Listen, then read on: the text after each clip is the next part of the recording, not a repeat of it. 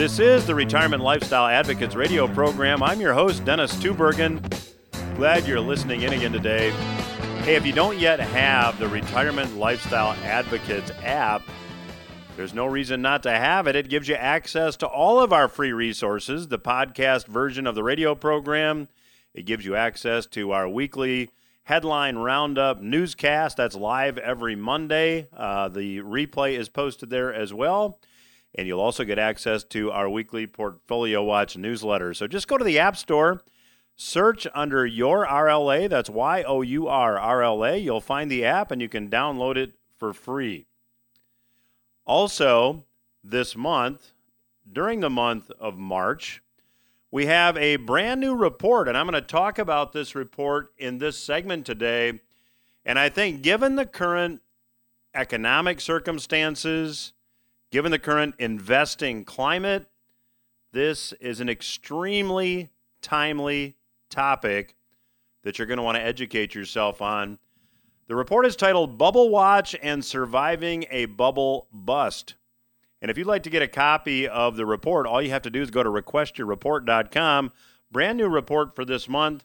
If you're a client of our company, you will automatically get this report in your mailbox mid-month. But if you're not a client and you'd like a complimentary copy of the report, Bubble Watch and Surviving a Bubble Bust, go ahead and visit the website, requestyourreport.com. We'll be glad to get a copy of the report out to you absolutely free. So when you talk about price bubbles, many of you probably think about the real estate market a dozen years ago, and the current real estate market, incidentally, very much resembles the market of a dozen years ago. Well, price bubbles have existed for much of history, and in this segment, I want to examine some of these price bubbles to help to figure out what causes a bubble, and more importantly, we want to identify potential strategies to survive and perhaps even prosper, perhaps even make money when the bubble bursts.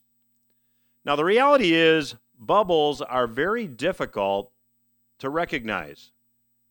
Last week on the program, I mentioned the book written by Charles Mackay 180 years ago in 1841. The book, titled Extraordinary Popular Delusions and the Madness of Crowds, contained almost exclusively content relating to bubbles. Now, Mr. Mackay in his book said, "Let us not, in the pride of our superior knowledge, turn with contempt from the follies of our predecessors, the study of errors into which great minds have fallen in the pursuit of truth can never be uninstructive." Now let me paraphrase that. We should never be so smug as to think we're a lot smarter than other smart people who have made big mistakes. Instead, we should study the mistakes they made to try to figure out why they made them. Now, interestingly, as a bubble builds, experts emerge seemingly out of the woodwork. There's a lot of them that put forth logical arguments to support the existence of the bubble and to explain why it's not a bubble. Now, Mackay gave some very good advice in his book.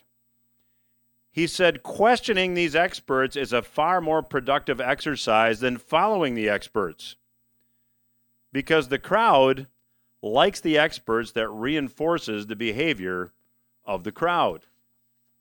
Now, if you study bubbles and study history, you can quickly conclude that bubbles can suck in even the brightest of the bright. Sir Isaac Newton, who wrote Principia Mathematica, that defined the three laws of motion and laws of gravity, sparked the European Enlightenment. He wrote another book called Optics, and it explained the properties of light. He was a biblical history scholar. He studied alchemy. He was president of the Royal Society of London and was the master of England's Royal Mint until he died in 1727. Arguably, Sir Isaac Newton was one of the brightest men that ever lived. But despite his unparalleled academic credentials and unmatched genius, the South Sea bubble chewed him up and spit him out.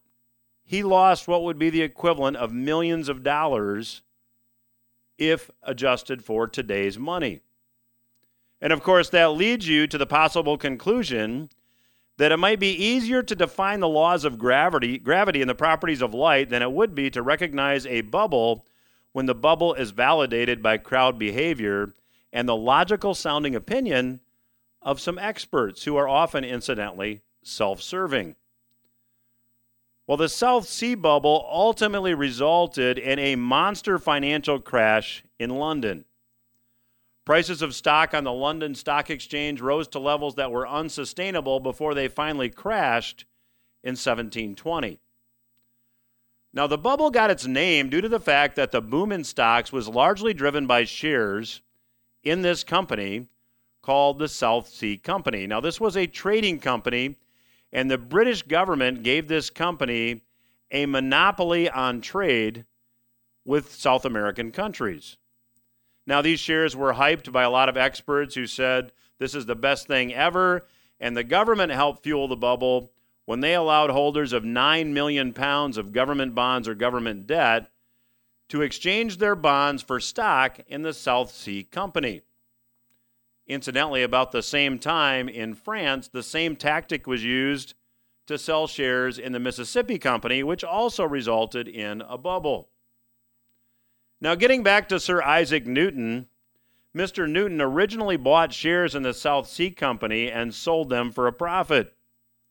But then, because the shares kept rising in price, the allure of easy money and quick profits got the best of him, and he said, I've got to get back in. I'm going to repurchase the shares, which is what he did. The second time he invested, Mr. Newton wasn't as fortunate as he was the first time he invested. He lost 20,000 pounds, which is the equivalent, as I mentioned, of several $1 million today. Well, Sir Isaac was still widely respected for his academic research. However, his own family didn't treat him quite as nicely and quite as respectfully. His own family taunted him for his investing foolishness, telling him that, well, Isaac, you can calculate the movement of heavenly bodies, but not the madness of people. So while bubbles haven't changed much in 300 years, neither have many families. My point is this: if the man who defined the laws of gravity and light can get caught up in a bubble, anyone can. So how do you recognize a bubble? Well, the first thing to understand is that a bubble cannot exist without easy money. There's got to be easy money. There's got to be easy credit. In the case of the South Sea bubble, the government allowed investors to exchange government debt for shares in the company. That's easy money.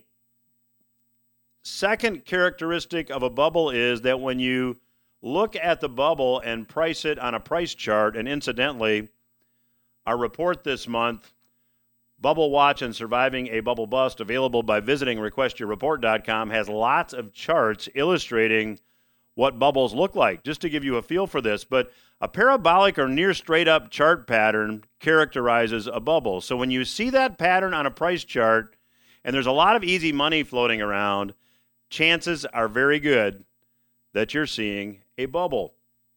Now, after the bubble busts, the chart pattern is now symmetrical. See, bubbles take about as long to build as they do to bust, and the chart pattern almost looks bell-shaped. It looks symmetrical. One side is a mirror image of the other. Now, this pattern is true when you view the price chart of a tulip bulb price chart, from the 1600s in the Netherlands. The price of a tulip bulb went from about 5 guilders to about 100 guilders in the span of months. The crash occurred quickly as well. The South Sea bubble was symmetrical. The Mississippi Company, the one in France that built about the same time as the South Sea bubble, also symmetrical when you look at the price chart. In 1989, the major stock market index, the Nikkei in Japan, peaked in 1989. It built really from 1986 to 1989. It burst from 89 to 92. It built because of easy money. The chart pattern was straight up or parabolic, and after the bust, the chart pattern was symmetrical. You can look at the Japanese Residential Property Index from the same time frame. You can look at the NASDAQ tech stock bubble bust from the late 90s to the early 2000s. You can look at the real estate bubble of a dozen years ago that went bust. And in every case, easy money existed. There was a straight-up chart pattern. And after the bust, the chart was a parabolic pattern. Now, there are strategies that you could consider to protect yourself, because if you look at where certain markets are today, and I'm going to examine this in the last segment of today's program, you'd have to certainly say that we are nearing what I believe will be a bust. Stock chart patterns are straight up. There's certainly no shortage of easy money. Bitcoin chart patterns are up. Real estate chart patterns are up. So across the board, we're seeing parabolic chart patterns, straight up chart patterns, and we have easy money. All the ingredients for a bubble are here. Don't wait for the bubble to burst. Get your copy of our report this month titled Bubble Watch and Surviving a Bubble Bust by visiting requestyourreport.com. I'll be back after these words with my special guest, Dr. Charles Nenner.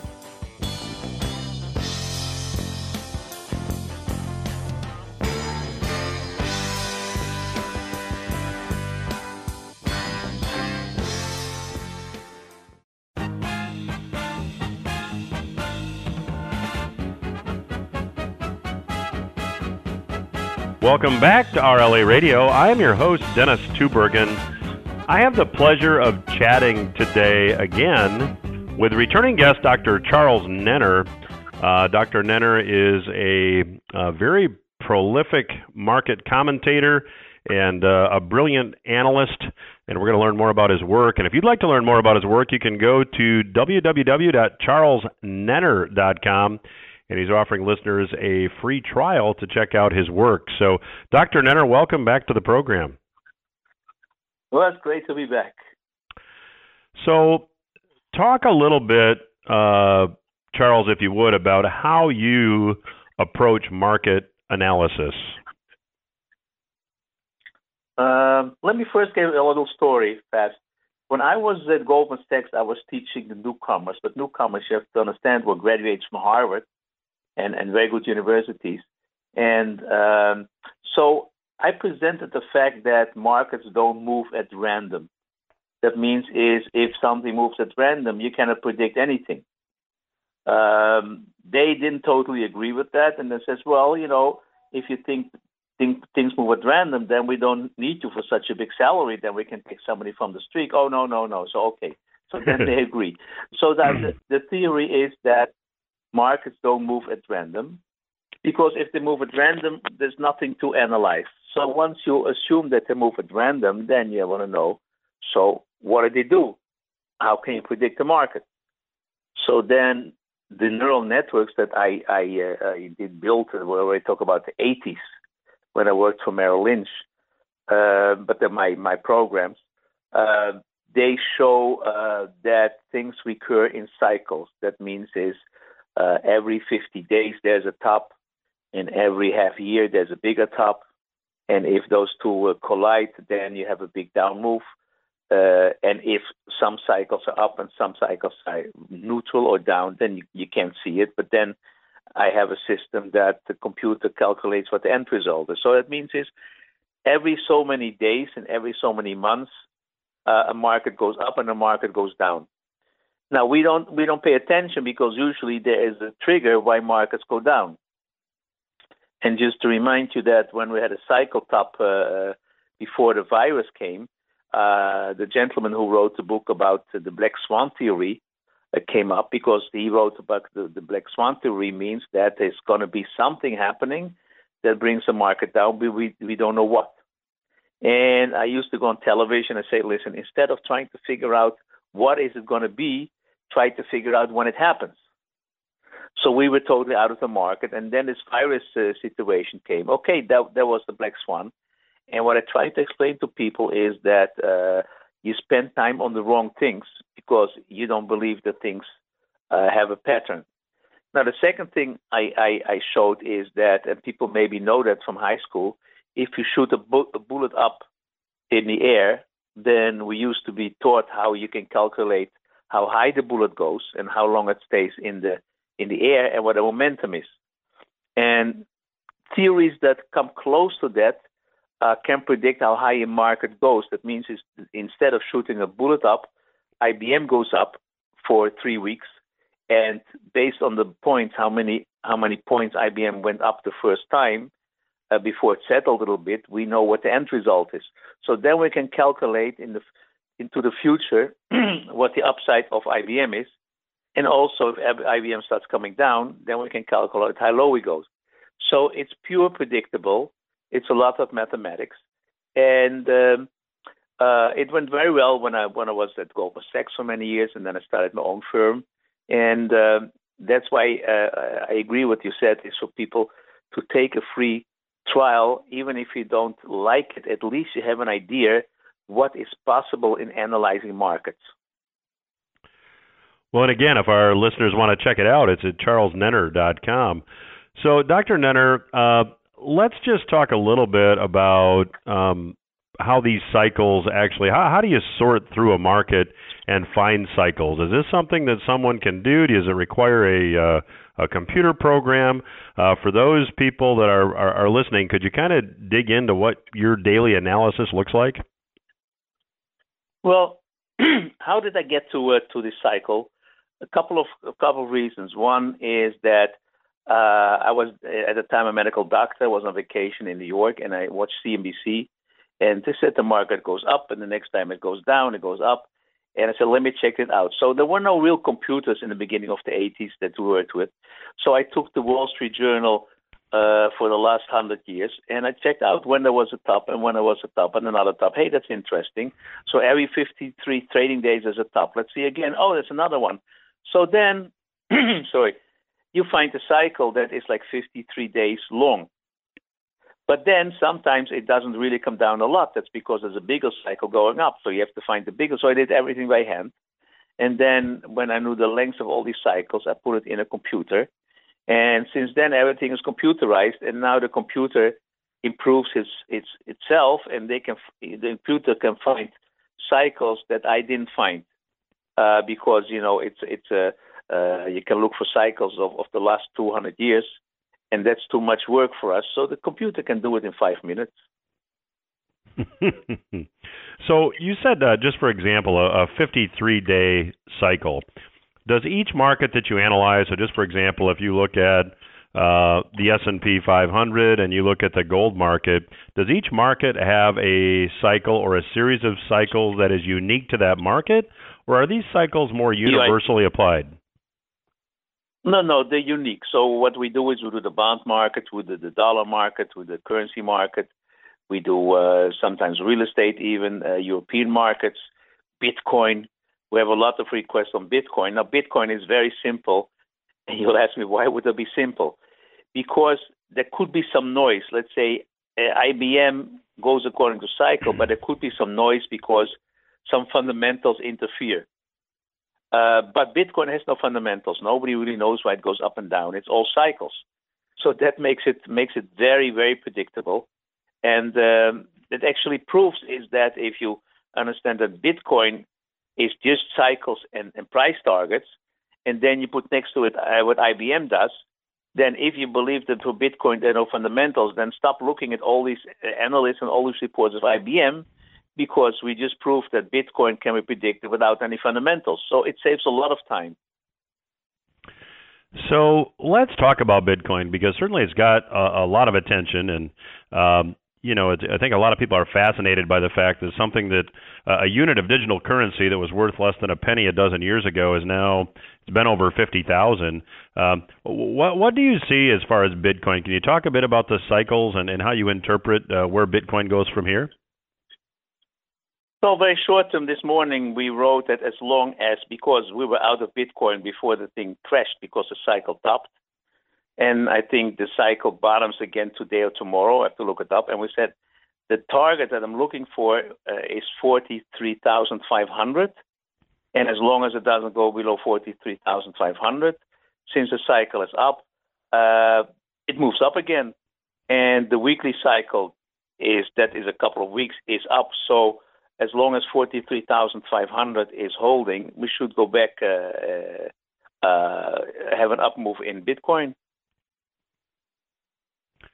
So, talk a bit, if you would, please, about a lot of talk about currencies, and fundamentally speaking, a lot of quantitative easing, a lot of money creation going on, not only in the United States but around the world.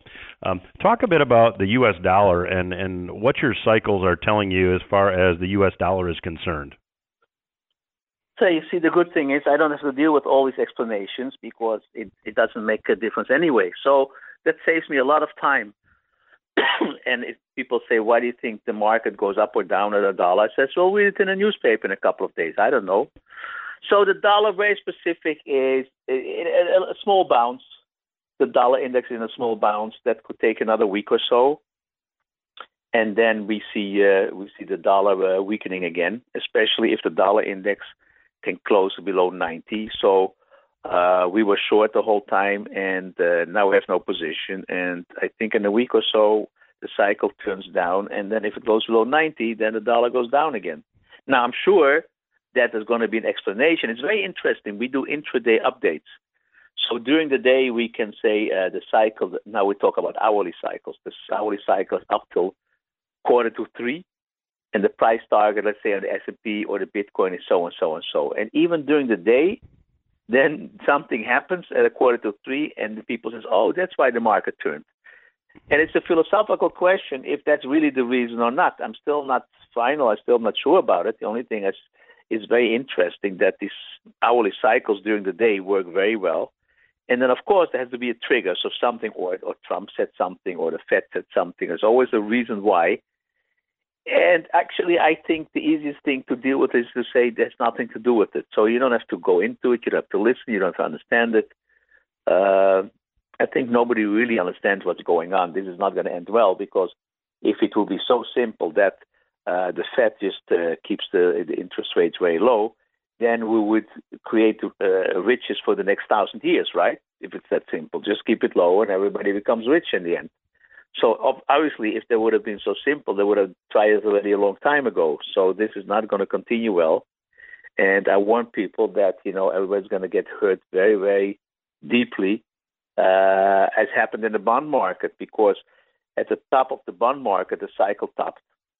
And it was a long-term cycle. And I said, listen, there has been a bull market since the 80s. And for 40, 50 years, and people don't realize bonds can go down. And once they go down and the economy picks up, they will never get back up where they are. I mean, a stock in cycles can get up, but a bond only stays, let's say, for 10 years. And if interest rates continue to rise, you never get your money back, especially if you invest it in a bond fund. Because if you buy a bond for $1,000, at least you get back your $1,000. But if you're in a bond fund and you lose a lot of money, you want to get out, you never get your capital back. So since, as I wrote this morning also, since there's much more money in bonds for people who keep their pensions than in stocks, I find it very strange. There must have been a big destruction of capital, but until now, I don't hear anybody about it. Well, we are chatting today with Dr. Charles Nenner. His website is www.charlesnenner.com. You can go there and check out his work. He's offering a 4-week free trial. And again, the website is charlesnenner.com. I'll continue my conversation with Dr. Nenner when RLA Radio returns. Stay with us.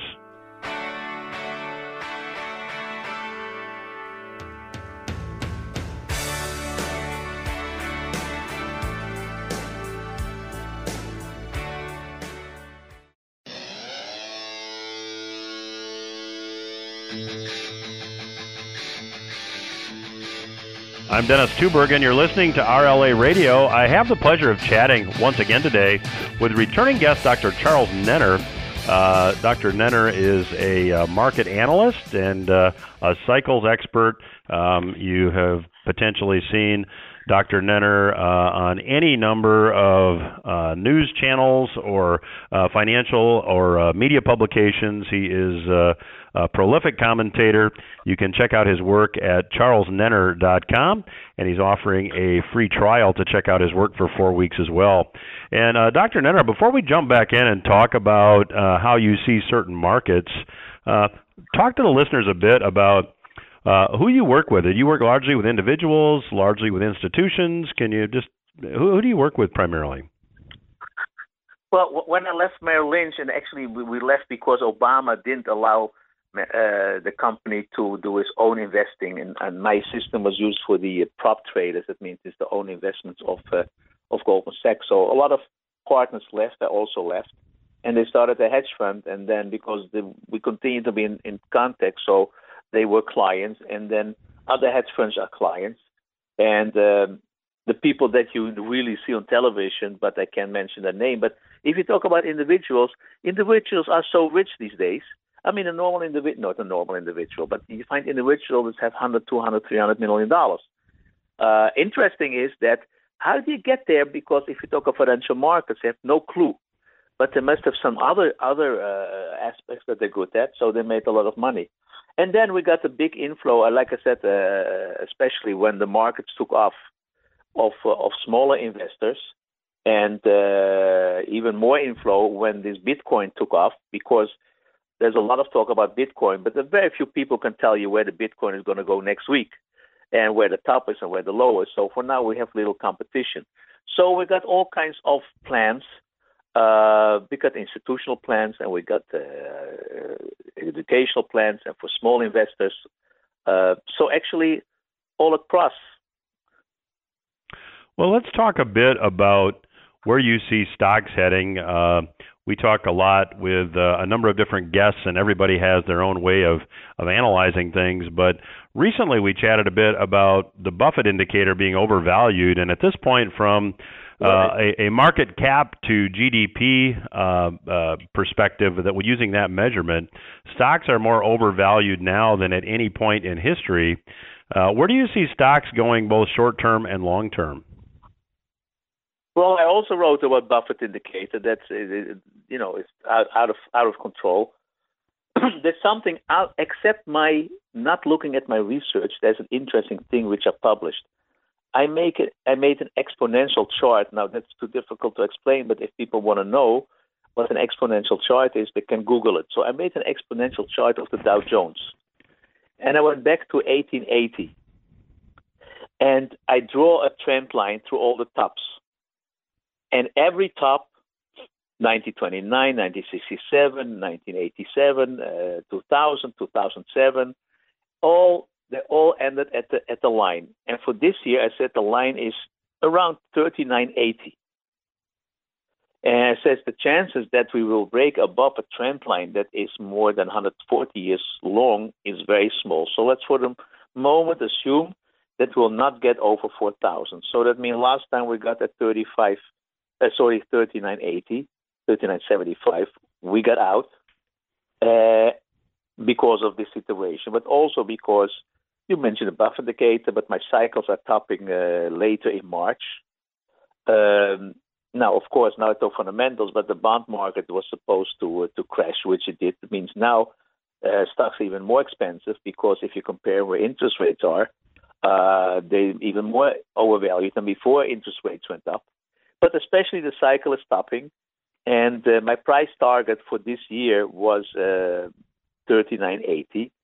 Apart from the trend line, it's just nice to know that the trend line is there.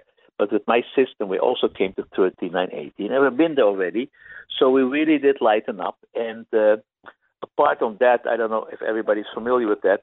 We're looking always at the VIX. We don't go short markets; we buy the VIX, and very successfully.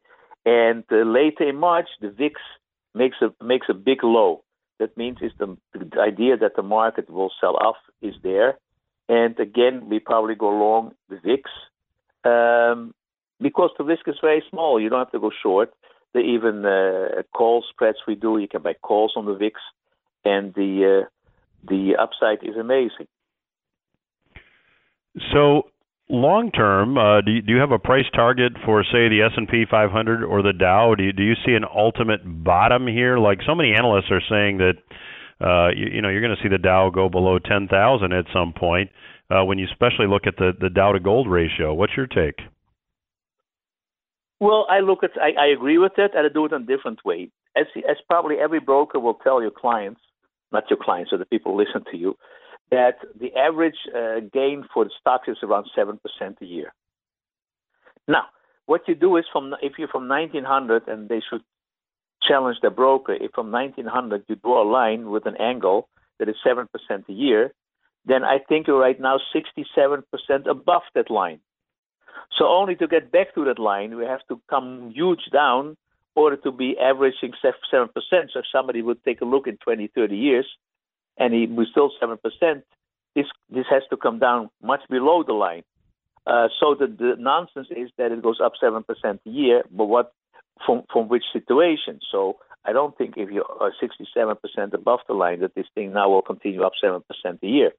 So there are all kinds of more fundamental ideas why this market doesn't look good. But again, the major thing is the cycle top late in March.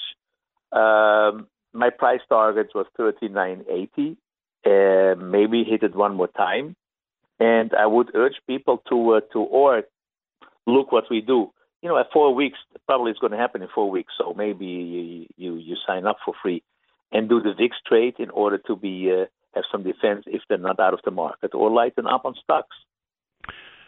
So let me get your opinion, Dr. Nenner, on where gold ultimately goes. What are your cycles telling you? The cycles are telling me that in a couple of weeks, the cycles are going to turn up, and we should make new highs in gold. We got out, I think just above 2,000 or so when the cycle topped, and we still didn't get in yet. And I'm very careful because it's very tricky. A lot of people can't wait to trade it, so they trade it anyway, and then they're being stopped out and they trade it anyway. And I just and I urge people just stand aside until all the cycles bottom, and then we should go up to 2,500. Do you see silver following gold from these levels up the same percentage? Yeah, silver actually is behaving better than gold. Yes, silver should also make a new high.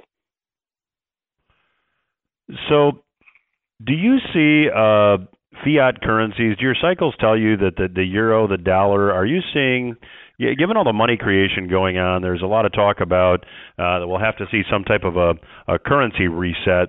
Purely from a cycles perspective, are you seeing anything in your cycles that would have you confirm that opinion, or would you take a different position? Well, I'll tell you honestly, I don't know really what I mean by a reset. I always hear the word reset, and I ask people, what does it mean? And I didn't really get a good idea what I mean by reset. Again, I don't think I've done all the knowledge that has to be checked for giving answers. First of all, I don't know what the reset is. My work is very simple. I tell them if something goes up or down. I tell them when it goes up and down and how much it goes up and down. And the difficult situations and philosophies I leave out to the pundits on television. Well, let me ask you this. Take someone who's listening to this today that has money in a retirement account. Here in the States, obviously, there's IRAs and 401ks. Depending on where you are, it's called something different. What advice would you have for someone who's following the traditional buy and hold stocks and bonds investment strategies? Well, buy and hold for bonds is a catastrophe. Because, I wrote that when bonds were like 1%, I says, you don't think inflation ever is going to be in your lifetime 2%, you already lose money. And you think the interest rates are never going to go up anymore. So I never understood why people will buy bonds at those levels. The stocks is a problem. If you don't want to get out of the stocks, my idea is buy the VIX. If you watch the research, we explained it a little bit. It doesn't need a lot of investment to calculate how many you have to invest in the VIX in order, if there's going to be a crash based on cycles, to defend your position, and then you don't have to sell out. But you have to do something. This is not going to end well. So moving ahead, do you see any? What would be your favorite asset class going through 2021? Do you have a favorite as to what you think an asset class will outperform every other? I still think the metals. I think the metals will outperform. For a long time I said that the bonds will outperform. That actually there is an ETF called TBT, and if bonds go down, TBT goes up, and it's so amazing. But we're getting close to the end, so it will not outperform from here. But the one that still has to start are the metals, the silver and gold. Also, I still not that I'm a believer or anything, but I see Bitcoin still looks okay for a while. But you have to be very careful. Like last week, last week the S&P came down, the gold collapsed, and the bond collapses, and you lost on every front. So it's difficult, and you really have to know what you're doing. The easy money is over. Well, we're going to have to leave it there. My guest today has been Dr. Charles Nenner. His website is www.charlesnenner.com. Nenner is spelled Nenner, and I encourage you to check it out. You can get a free 4-week trial to see what his work is. Always enjoy talking to you, Dr. Nenner, and love to have you back down the road. Thank you for joining us today. Okay, when something starts turning sour, then we'll talk again. You will definitely have you back, and we will return after these words.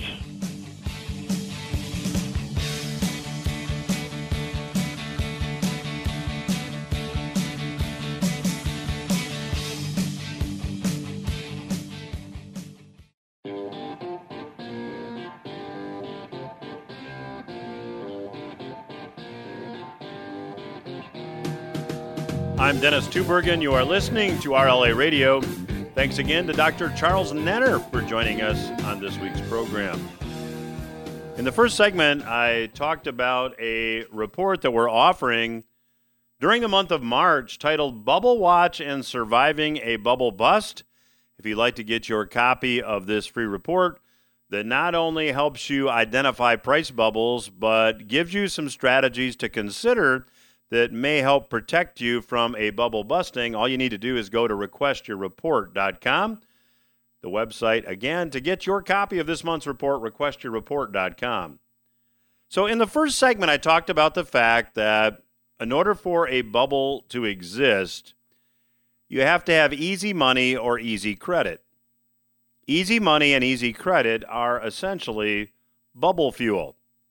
And then when you look at a price chart of a particular asset, and it doesn't really matter what that asset is. It could be stock, it could be cryptocurrency, it could be real estate, it could be anything.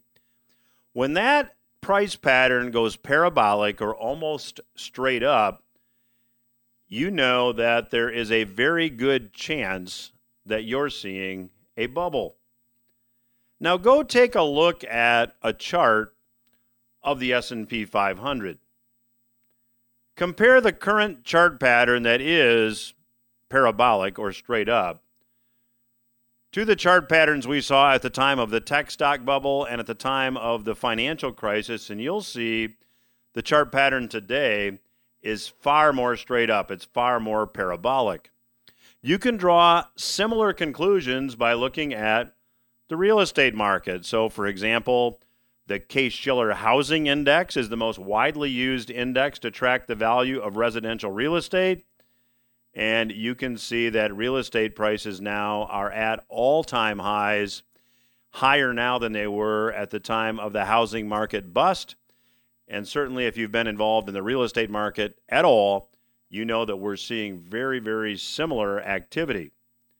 I mentioned Bitcoin and other cryptocurrencies. They're also having straight-up chart patterns, including Ethereum. And perhaps the most alarming straight-up chart pattern is that of money creation. When you keep in mind that easy money and easy credit are bubble fuel, as I said at the outset of this segment, what happens if the bubble fuel no longer exists? In other words, what happens if the money creation stops?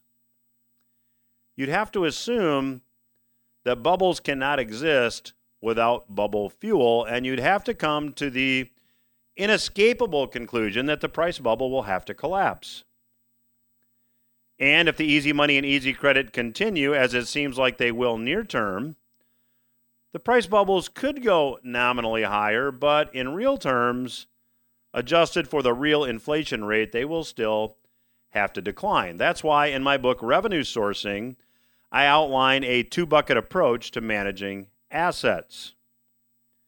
You need one bucket of assets that will preserve your assets when these bubbles burst, and you need another bucket of assets that will perform well in an inflationary environment. Now, my point is this: bubbles always burst. The question moving ahead is, will the price bubbles burst before the money bubble bursts? Or will it be the other way around? And you need to be prepared as best you can for both outcomes.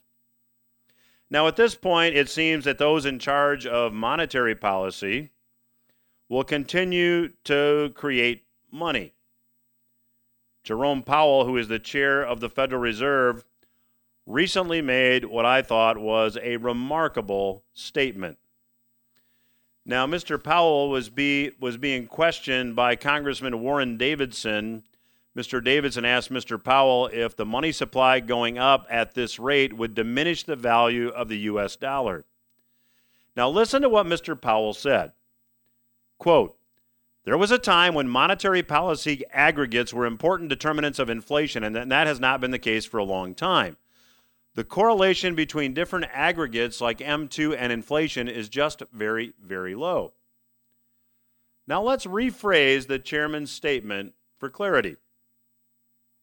This is my attempt to rephrase it. There was a time that money creation caused inflation, but that's not the case presently. The amount of money printed and the rate of inflation are not closely correlated. So let me get this straight, Mr. Chairman. It used to be that money printing increased the rate of inflation, but that's no longer the case? What has changed? Have the basic rules of economics changed?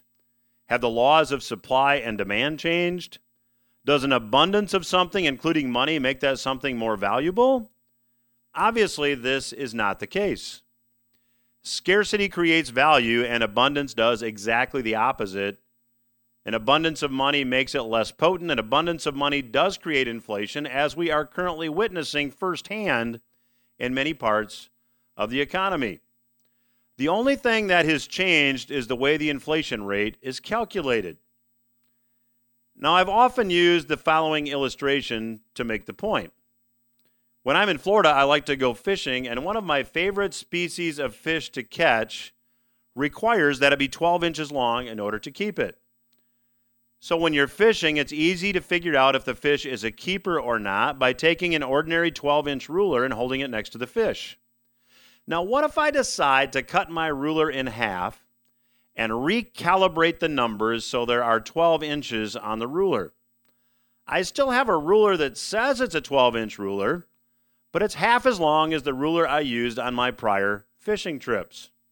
Now, using a new, shorter ruler, I catch a lot more keepers. Am I a better fisherman? No, but I changed the measuring stick, so now I can keep more fish. See, reality hasn't changed. Reality hasn't changed at all. Only the way I measure reality has changed. And that's what the Fed is doing. The way the inflation rate is calculated, the inflation ruler, if you will, has been recalibrated. There are techniques like substitution, hedonic adjustments, and weightings that all go in to essentially manipulating the inflation rate. John Williams from Shadow Stats has been on the program in the past. He says that the real inflation rate is running probably about 7 or 8% more than the official reported inflation rate, and that feels about right to most of us. So the point is, if the money printing continues, the bubbles may last a little bit longer, but bubbles always burst. So to that end, I would encourage you to educate yourself. I'd encourage you to go to requestyourreport.com, get our March report, Bubble Watch, and Surviving a Bubble Bust, If you are a client of our company, you will automatically get this report mailed to you in the middle of March. If you're not, we'd be glad to send you a complimentary copy. Again, requestyourreport.com is the website. And if you don't yet have the Retirement Lifestyle Advocates app, I would encourage you to visit the App Store and search under Your RLA. That's YOUR RLA, and the app will pop up. It is a free app, and it gives you access to all of our free educational resources. That's my program for this week. Hope you got something you can use, and I'll be back again next week.